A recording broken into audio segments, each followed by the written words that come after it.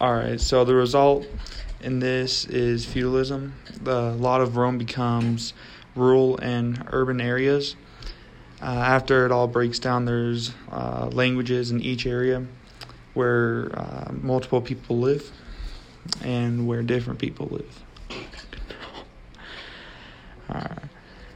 And then going on, churches are the only one with educations at this point. And when women want to become a nun, they go to the convent